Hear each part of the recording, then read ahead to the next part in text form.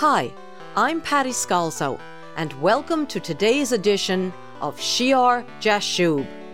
My husband, Greg Scalzo, is pastor of Shear Jashub Christian Tabernacle in Madison, Connecticut, and our church fellowship is so blessed to bring you this insightful Bible study program. Pastor Greg has been teaching on what the scriptures have to say concerning heavenly authority. We have been going through the Bible book by book, uncovering numerous truths and principles along the way, even while reviewing the important foundational biblical events. For the last few sermons, Pastor has been discussing Israel's request for a king in 1 Samuel chapter 8, and today we will begin his message detailing the workings of the kingship in Israel. Now, here is Pastor Greg Scalzo.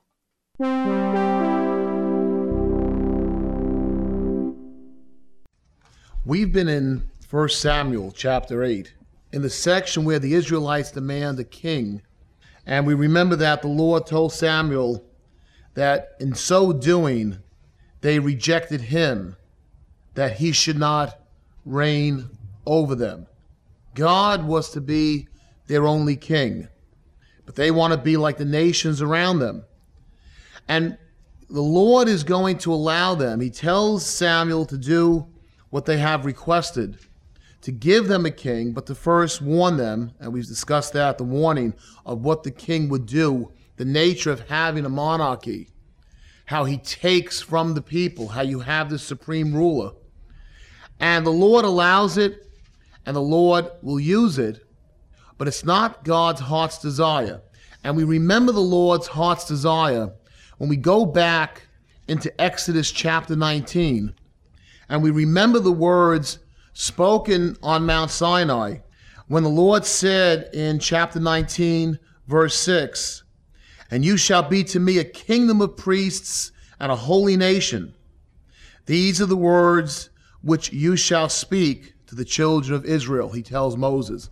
That's the heart's desire of God, that there would not be one monarch that the people would serve. God would be the king the people would serve, and the people all would be a kingdom of priests, kings and priests unto God. And we'll see that fulfilled under the new covenant. Let me read ahead in Revelation chapter 1.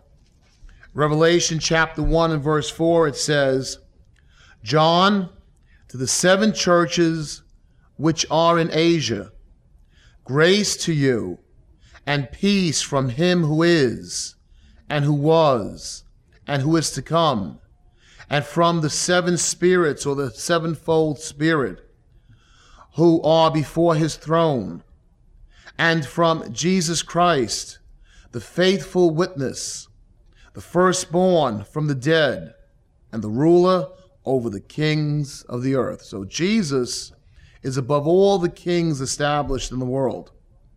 "To him who loved us and washed us from our sins in his own blood." And obviously it speaks about the salvation we have in Jesus Christ. Verse 6, "And has made us kings and priests to his God and Father. To him be glory and dominion forever and ever. Amen." In the salvation that the Lord Jesus provides for us, he is over all the kings of the earth. And he makes us a special chosen people. He washes us. He saves us from our sins by his own blood. And verse 6, he makes us kings and priests to his God and Father. The Lord desires a tremendous freedom in the Holy Spirit for his people, that we should rule and reign with the Lord Jesus Christ. That was the image even back on Mount Sinai, that they would be a kingdom of priests. But the people did not want to consecrate themselves. And so hierarchies developed. There was a need for the priesthood, and still, God did not want them to have a supreme monarch. He was to be king. But the people cry for a king. In Revelation chapter 5, in verse 8, "Now when he had taken the scroll, The 4 living creatures and the 24 elders fell down before the Lamb, each having a harp and golden bowls full of incense, which are the prayers of the saints. And they sang a new song, saying, "You are worthy to take the scroll and to open its seals, for you were slain and have redeemed us to God by your blood out of every tribe and tongue and people and nation, and have made us kings and priests to our God, and we shall reign on the earth." So again, the high calling, the covenant fulfilled in Christ Jesus, the heart's desire of God of a kingdom of priests, kings and priests under the Lord Jesus Christ, fulfilled in the new covenant. But we've gone ahead of our study in heavenly authority. Let's go back to this point in 1 Samuel chapter 8.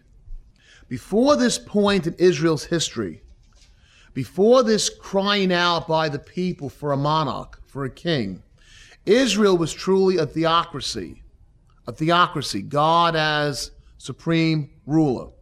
And in such, the worship of God was supposed to be central to the nation.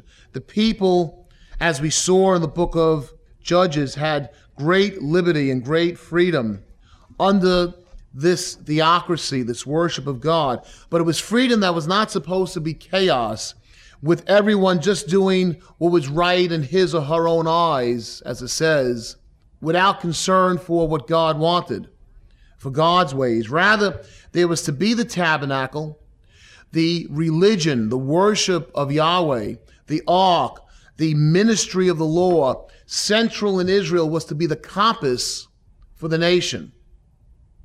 And the place where the ark had settled, that tabernacle, was to provide all the cohesiveness that Israel would need to make them a nation, the 12 tribes into one unified, powerful nation, one nation under God. We saw the failure at Shiloh. We've seen the failure of the people in freedom. They did not handle the freedom they had with responsibility. But under the theocracy, the Lord would choose leaders. His Spirit would move upon the nation and pick individuals as he saw fit from diverse tribes and diverse locations in Israel, leaders, judges.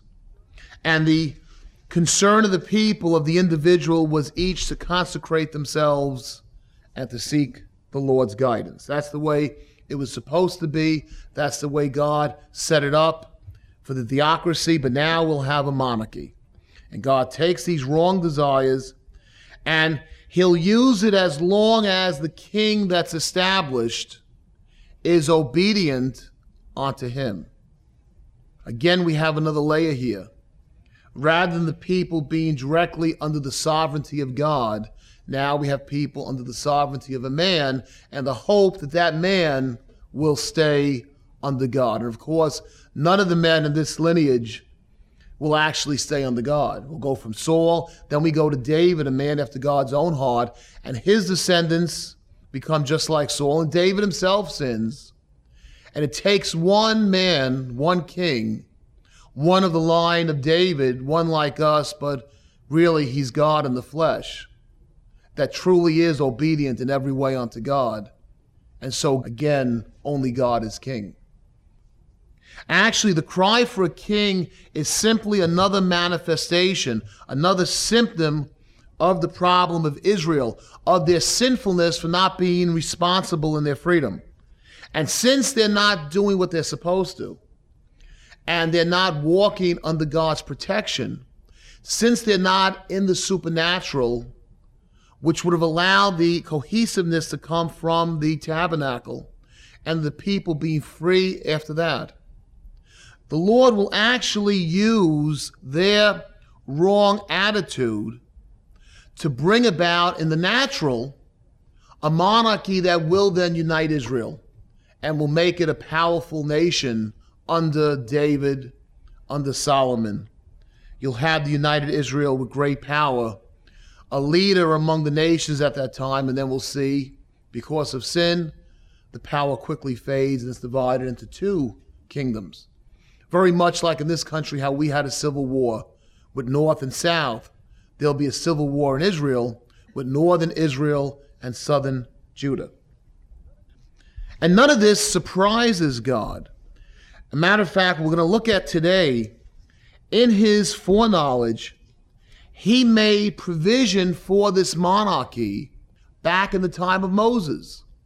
Now, it's not the heart's desire of God, but he foreknows it.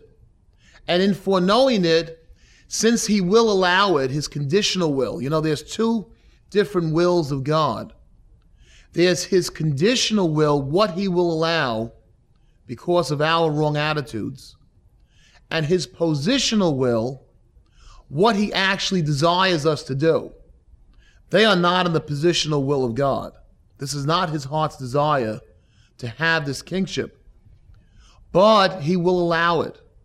And in foreknowledge, knowing what will happen, he actually speaks of it to Moses. And let's look at that today in Deuteronomy chapter 17.